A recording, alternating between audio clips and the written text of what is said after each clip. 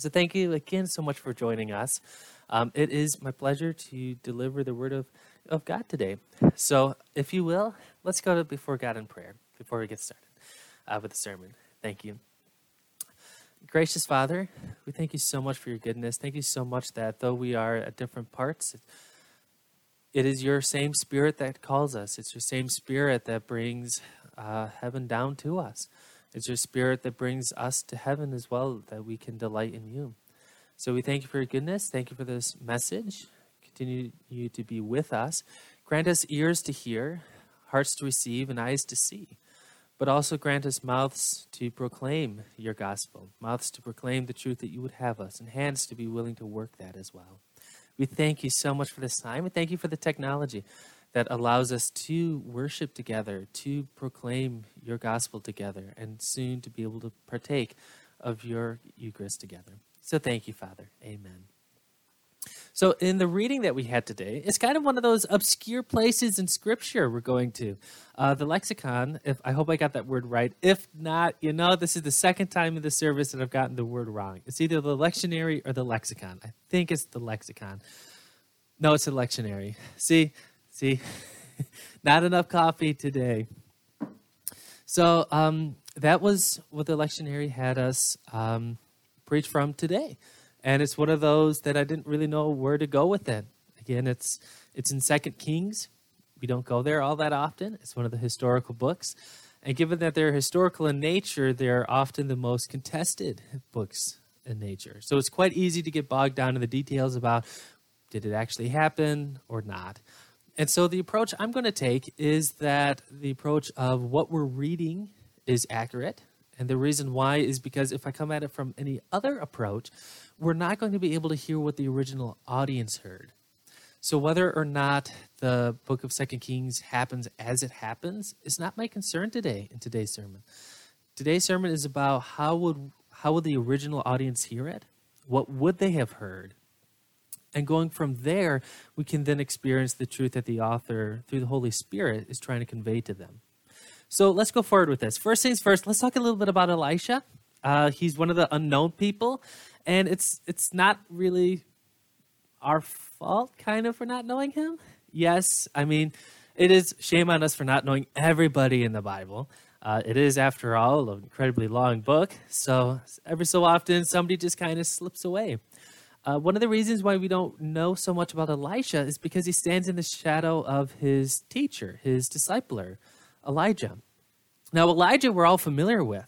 He's the one that took on the prophets of Baal in that epic battle that he had on the mountain about, whose ever God is real, let that God light fire of the altar and burn the sacrifices.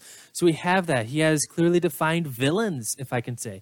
Elijah goes up his whole life. He's fighting Ahab, the incompetent one, and his manipulative wife, Jezebel, and her scheming and her grasping for power. So Elijah is contrasted against the corrupted Ahab, who should be obeying the law of God, who is supposed to be worshiping God, but he doesn't. He turns away from God, and he worships the god of Baal, who happens to be Jezebel's. So Elijah has this contrast. His reads in a much more better narrative. Elisha doesn't have that. He goes through several kings. There's about 4 different monarchies that he goes through. So there's not that consistency that Elijah has. And just like I said, narrative-wise, Elijah has an amazing story. I mean, the guy doesn't even die. He gets taken away at the end of his life. He gets taken away by a flaming chariot up into heaven. Like, that's climatic. That's something. Elisha actually does miraculous wonders. He gets a double portion of the Holy Spirit that was imparted to Elijah. It gets imparted to Elisha. Elijah just does all this amazing stuff, but he's overshadowed by Elijah. Even Jesus is compared to Elijah. They look for a prophet after Elijah, not after Elisha. Something else that makes Elijah stand out is the fact that Elijah has a successful disciple. Elisha does not have a successful disciple. His disciple doesn't go on to fame and glory, whereas Elijah's did. So that's the reason. If you're feeling bad for not knowing who Elisha is, he's great guy to read about. If you're looking to read about him, pick up the last few chapters of First Kings and go through Second Kings, and you can discover Elisha. He's pretty cool, well worth knowing about. So let's get into the text now. We know a little bit about Elisha. Up to this point, he's actually done quite a few miracles. There was a Gentile that had a severe skin condition that Elisha healed. He went to a widow and brought back her son to life. He's been confidant to the king. The king has spoken to him. The king has tried to capture him, actually. And so he's done quite a bit up to this point. But now let's see what's going on. So let's dive into the text. So it starts off war. Another thing you should probably know is that Israel is not a united nation right now. Solomon was the last king to see Israel united. His son really messed things up, caused a bit of a civil war, and now you have the northern 10 tribes and the southern 2 tribes. And so Elisha, his story is taking place in the northern tribes. So you're going to hear places like Samaria. That's in the northern region of Israel. See? Gotta get some coffee. That's one of the wonderful things about preaching from home is from a pulpit, it looks kind of odd when a pastor brings out the mug and has a swig of coffee. But being at home, it just kind of seems natural. If you have offense, I'm very sorry. Please make mention in the comment section. I will read them, and I will take the note, and I can see what I can do about them. Thank you very much. So, anyways, let's get to the text. Now, the king of Aram was waging war against Israel. Now, this is kind of sad because they were kind of buddies at one point. Earlier in the chapter, in fact, Elisha heals a man from Aram. Earlier. So it says, when the king of Aram was waging war against Israel, he conferred with his servants, my camp will be at such and such a place. But the man of God sent word to the king of Israel, be careful passing by the place, for the Arameans are going down there. Consequently, the king of Israel sent word to the place the man of God had told him about. The man of God repeatedly warned the king, so the king would be on his guard. The king of Aram was enraged because of this matter. He called his servants and demanded of them, tell me, which one of us is for the king of Israel? One of his servants said, no one, my lord. The king, Elisha, the prophet in Israel, he tells the king of Israel, even the words you speak in your bedroom. Elisha is aware of the ambushes. One of his servants, now I'm getting into my notes. I'm sorry, maybe I should not have had coffee before preaching. I'm sorry if I'm a little energetic, but hey, let's get through it. It's Sunday morning, right? It's Sunday morning. So what's happening is raiding parties were incredibly destructive at this time. These aren't, what the king of Aram is doing is he's not quite doing full-on invasion, trying to capture cities. Instead, what he's doing is he's targeting agricultural areas. He's targeting farmlands. He's destroying crops, places where they gather and make food reservations. It's really kind of a jerk move that he's doing. At this time period, Israel isn't big enough to really be on like the manufacturing side. Manufacturing won't really become economic staple until much later in history. At this time period, countries, the main source of trade and the main source of sustaining themselves is the crops. They're agricultural people.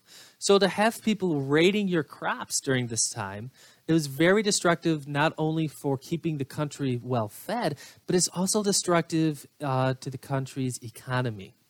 So Aram, what he's doing is Israel and Aram used to be buddies, and they used to go to war against Moab and other people.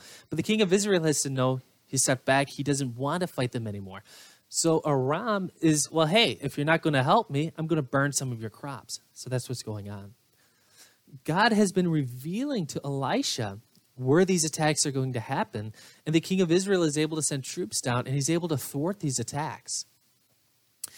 They're getting so bad that the king of Aram is convinced that there's a spy in his midst, that somebody is telling him these secrets.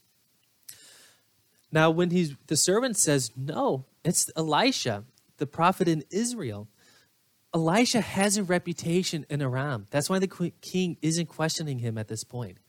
when he hears that all of a sudden the man who healed one of his servants, the man who's brought back a widow's son to life, the man who has thwarted even Israel's army, has his know-abouts, the king doesn't question it. The king has confidence in his own servants that he's like, oh, it's Elisha that's doing this to me. Now, I have to get to this where it says the man of God repeatedly warned the king. The NIV translates it time and again. The NIV, the man of God repeatedly warned the king, doesn't quite do justice as to how often this was happening. The NIV captures it a bit better than what my translation does it. It's repeatedly, it's often. This has happened several times. It wasn't just once or twice. This is a continuation of attacks. God was applying, I read that part. See, maybe I shouldn't have coffee. Okay, this is a confession on my part. I should probably stay away from coffee when trying to preach. I'm just feeling really good right now, so I'll try slowing down just a little bit. So what happened is this is an ongoing thing. These are constant attacks by Aram into Israel. It's proving at this point that even though the king of Israel knows that these attacks are coming, they're not stopping. The king of Aram is not about to stop for anything at this point. He wants to teach Israel a lesson, and he's going to keep coming at Israel until Israel gets the hint and backs them up in Aram's wars. So the servant says, no, dude, it's none of us. We're all on your side. It's the guy, Elisha. He's the one telling this information. So the king doesn't hesitate. He takes action. So the king said, this is verse 13. So the king said, go and see where he is so I can send men to capture him. When he was told Elisha is in Dothan, he sent horses, chariots, and a massive army there. They went by night and surrounded the city. When the servant of the man of God got up early and went out, he discovered an army with horses and chariots surrounding the city. So he asked Elisha, oh, my master, what are we to do? Elisha said, don't be afraid, for those who are with us outnumbered those who are with them. Then Elisha prayed, Lord, please open his eyes and let him see. So the Lord opened the servant's eyes, and he saw that the mountain was covered with horses and chariots of fire all around Elisha. So the king is not wasting any time. He is serious about punishing Israel for backing or for dropping out of their military alliance that they had. So as soon as he discovers where Elisha is, he's sending an army. And it spares no details. It says horses and chariots. Chariots are kind of the tanks. They're the tanks of this day and age. When we had sent, if you remember, when Osama bin Laden was taken out by the SEAL team, we had sent helicopters in with the SEALs team to covertly take him out. The king, if the king was in command of that operation, he would have not have sent a couple of Black Hawk helicopters filled with SEALs. What this is saying is if he found out where he is sending an army. He is sending tanks. He is sending F-16s or F-18s, whatever they are today. He is sending a massive army to surround the city. He's not going to let Elisha escape. He's going with everything he's got. This is a massive army. It's not a raiding party at this point. It is the king of Aram sending his army to take out Elisha. Now, what's interesting is we have to ask ourselves, how is Elisha caught off guard? Up to this point, he has known where all the raiding parties have been. How does an army that's bigger than the raiding parties, how does an army catch this man off guard? So we have to ask ourselves, either Elisha knew that the army was coming, or God withheld the information from him as a test to Elisha to see if he had faith in God. So I don't think at this point that we can consider God not showing Elisha the information. Because up to this point in the narrative, God has been consistently giving Elisha that information. Up to this point in the book of Kings, Elisha himself has proved time and time again that he's a man of God. He's even tempted with a major sum of money and wealth and prestige and power, and he denies it. He rejects it because he doesn't consider it as something pleasing to God. So Elisha's faith to this point has been stellar, to say the least. So it doesn't make sense that God would suddenly test his servant's faith. There has been nothing in the narrative to point in the direction of God needing to test Elisha's faith. Well, you might say, well, maybe God just withheld it, but he knew his response, but he just withheld it from him this one account. But if that's the case, we have to wonder, why is God arbitrarily withholding information from Elisha if he's not trying to test his faith? So I'm going to go with the option that God did reveal the oncoming army to Elisha, but yet Elisha decided not to tell anyone. But we'd have to ask ourselves why. Up to this point, Elisha has been warning the king of Israel about these raiding parties. Why would he not tell the king of Israel now that an army is coming into his own land? Well, because those raiding parties were targeting the king of Israel. This army is targeting Elisha, the man of God. Israel is not in danger. Elisha is in danger. Elisha warned about the raiding parties so that way the king of Israel could protect his people and his land with his own army and his own military. Elisha doesn't trust in the military to protect him. Instead, he trusts in God to preserve him and to protect him and to give him victory, even in this case. So I'm convinced that Elisha knew this. But then we have to ask, why didn't he warn the town? I mean, if an army is coming, wouldn't it have been the decent thing for Elisha to say, hey guys, something's coming. Don't freak out. They're coming for me. Just wanted to let you know. The reason I don't think he would be in a position to tell the town is because put yourself in the situation. Put yourself in the NPC, the non-playable character that just walks around the village. When you hear that an army is coming for the main character, are you just going to stay around and do nothing? These are armies that they would pillage. They would rape whole towns.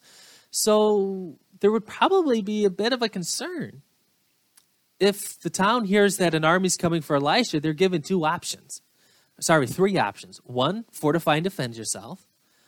2, give up the man of God.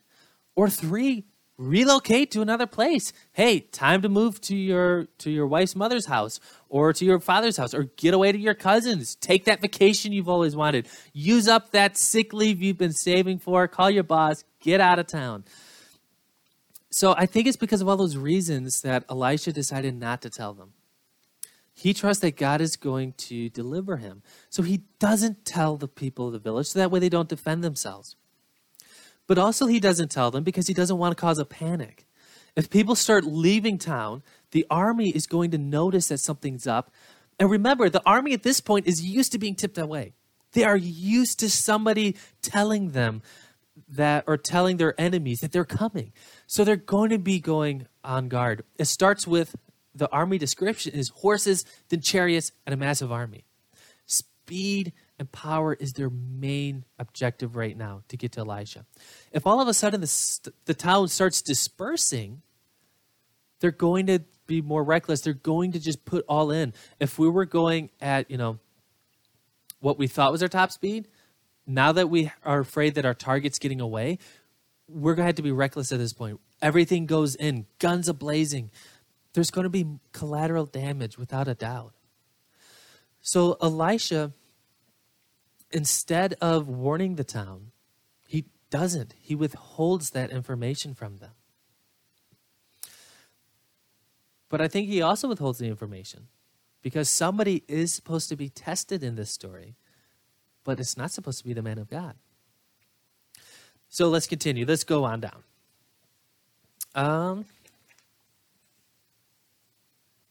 So when they wake up, I just have to say, this was what I was envisioning. I couldn't help it. When it mentions the servant coming out early in the morning, and he suddenly sees an army out there. Going out early in the morning, the servant of the man of God is probably going to get fresh water.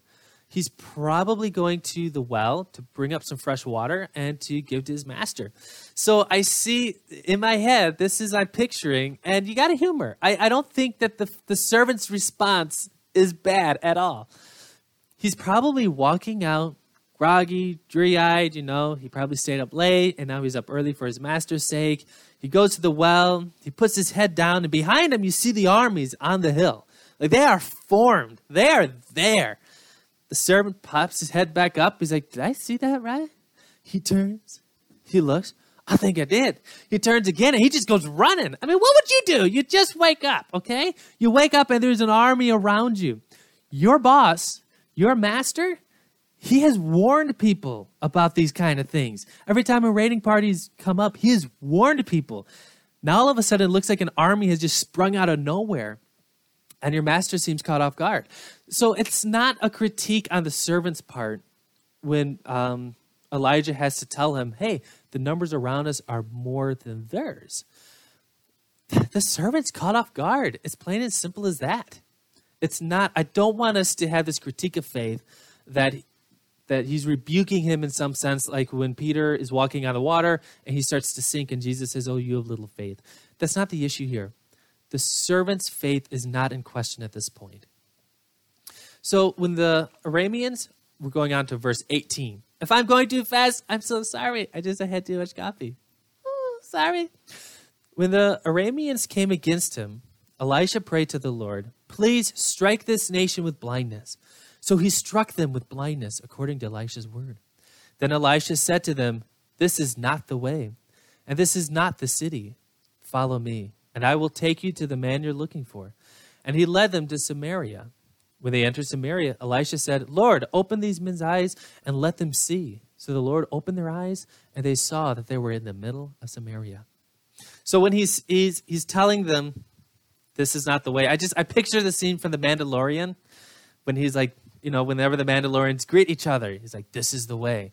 So I know that's not how he greeted them. He's not like a Mandalorian. But hey, that's the scene that comes to my mind is Elisha just telling them, this is the way. But they don't respond back with that because they're not Mandalorians. They don't know how to properly respond. So it's interesting.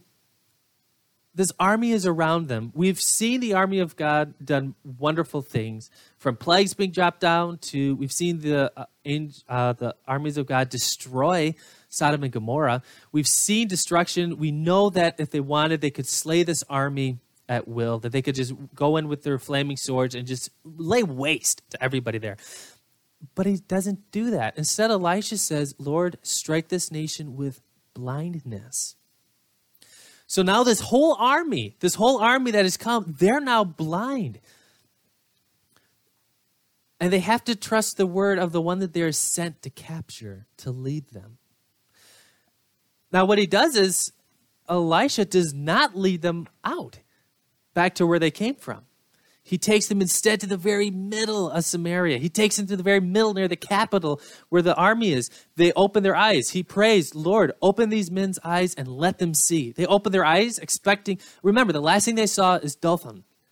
Now they're expecting to be led away back home. Now they open up and they are in the middle of Samaria.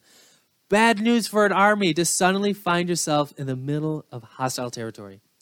It's a paratrooper's worst nightmare. If you've seen the movie A Bridge Too Far, you know it's the paratroopers that were sent to Arnhem, that they were dropped just too far.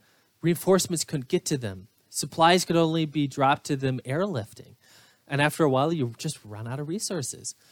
So this army suddenly finds themselves in the middle of enemy territory. What are they going to do for food? How are they going to get back?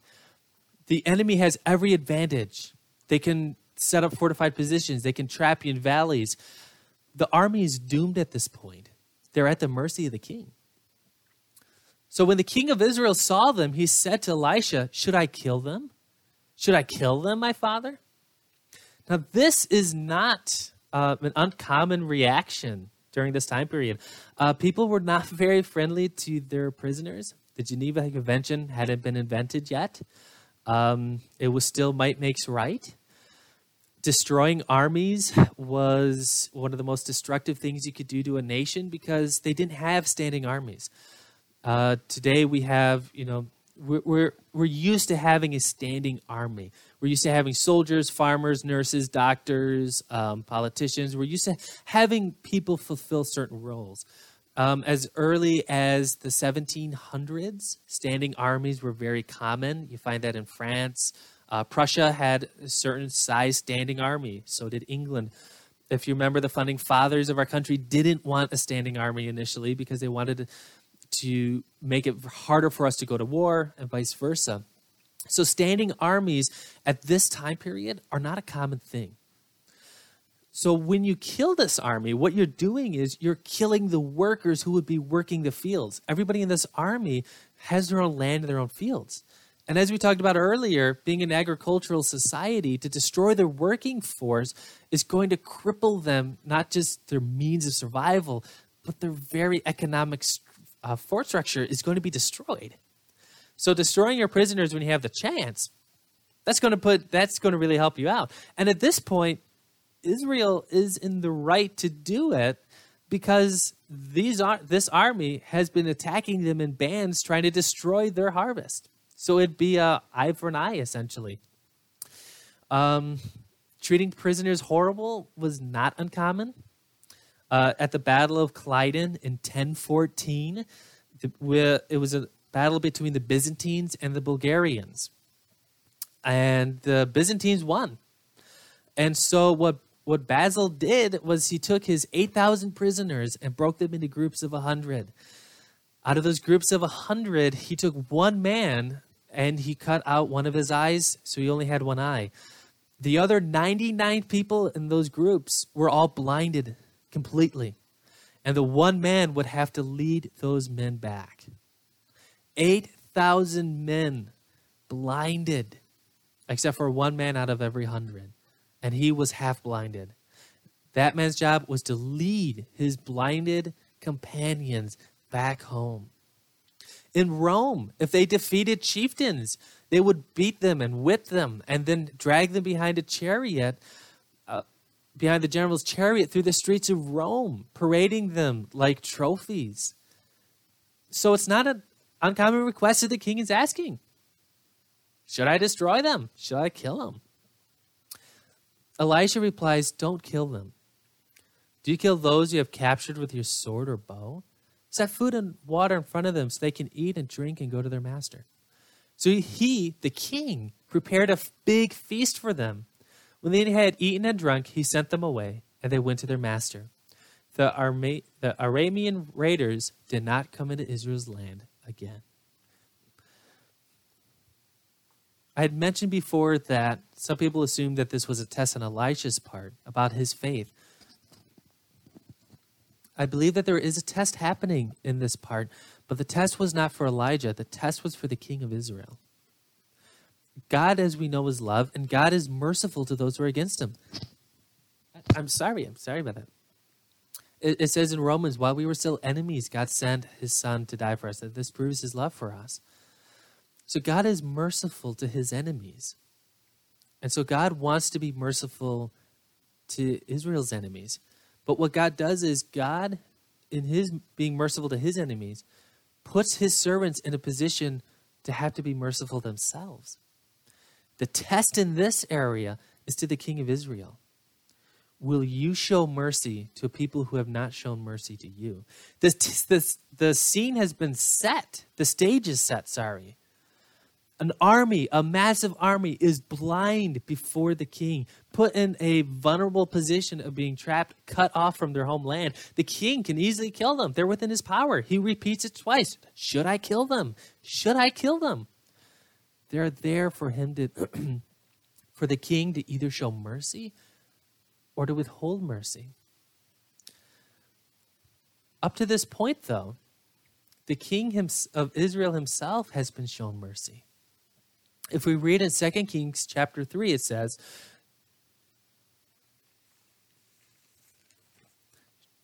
Joram, son of Ahab, king over Israel in Samaria during the 18th year of Judah's king Jehoshaphat, and he reigned 12 years.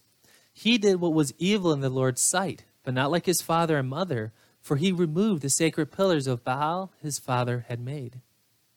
Nevertheless, Joram clung to the sins that Jeroboam, son of Nebat, had caused Israel to commit and did not turn away from them. The king of Israel was committing evil in the sight of God. But God in his mercy had sent Elisha to him to protect him from foreign enemies who warned about his raiding parties. He sent him to heal the land. God was being merciful to the king of Israel this whole time. And now he gave the king of Israel a position to be in. I have shown you great mercy. Will you now go and do likewise? The king of Boam, or the king of Israel, seeing blind people before them, surely must have thought of his own heart, of his own people who were blind themselves. And so he's given a test. Are you going to be merciful as I've been merciful to you? Or are you going to withhold your hand and not be merciful? Thankfully for the king of Israel, and especially thankfully for the people before him, the king doesn't just give them food and water. He makes a feast for them. He makes a feast for them, supplies all their need, and then sends them back. Sends them back as if they were never foes. Because he had received such mercy from God, he could be merciful to his enemies. Dearly beloved, God is the same for us. When we come to him with our attacks, when we come to him as these raiders do, God doesn't just give us food and water, he gives us a feast. So the test here is extended even to us, and especially now in an election year of all the time to have this verse given to us. It's given to us during an election year. It's given to us in a year in which we have maskers and anti-maskers, we have Republicans and we have Democrats. We're divided by what we are and who we are. We're divided by color. We're divided by religion, heritage. There's a lot, what some would call a lot of justification to not be merciful to one another. So our test is not the test of Elisha. Our test is the test of the king of Israel. When our enemies who hate us and come to do us harm, when they come to us, if they knock on our door, how are we going to treat them? How are we going to behave with them? Are we going to demand an eye for an eye? Or are we going to extend mercy for them? Are we going to go beyond what they need within reason and provide a feast of love for them? I want to conclude with the parable of the Good Samaritan.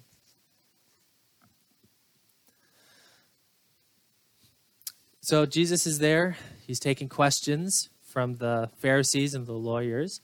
And one of them asks, "Teacher, what must I do to inherit eternal life?" "What is written in the law?" Jesus asked him. "How do you read it?"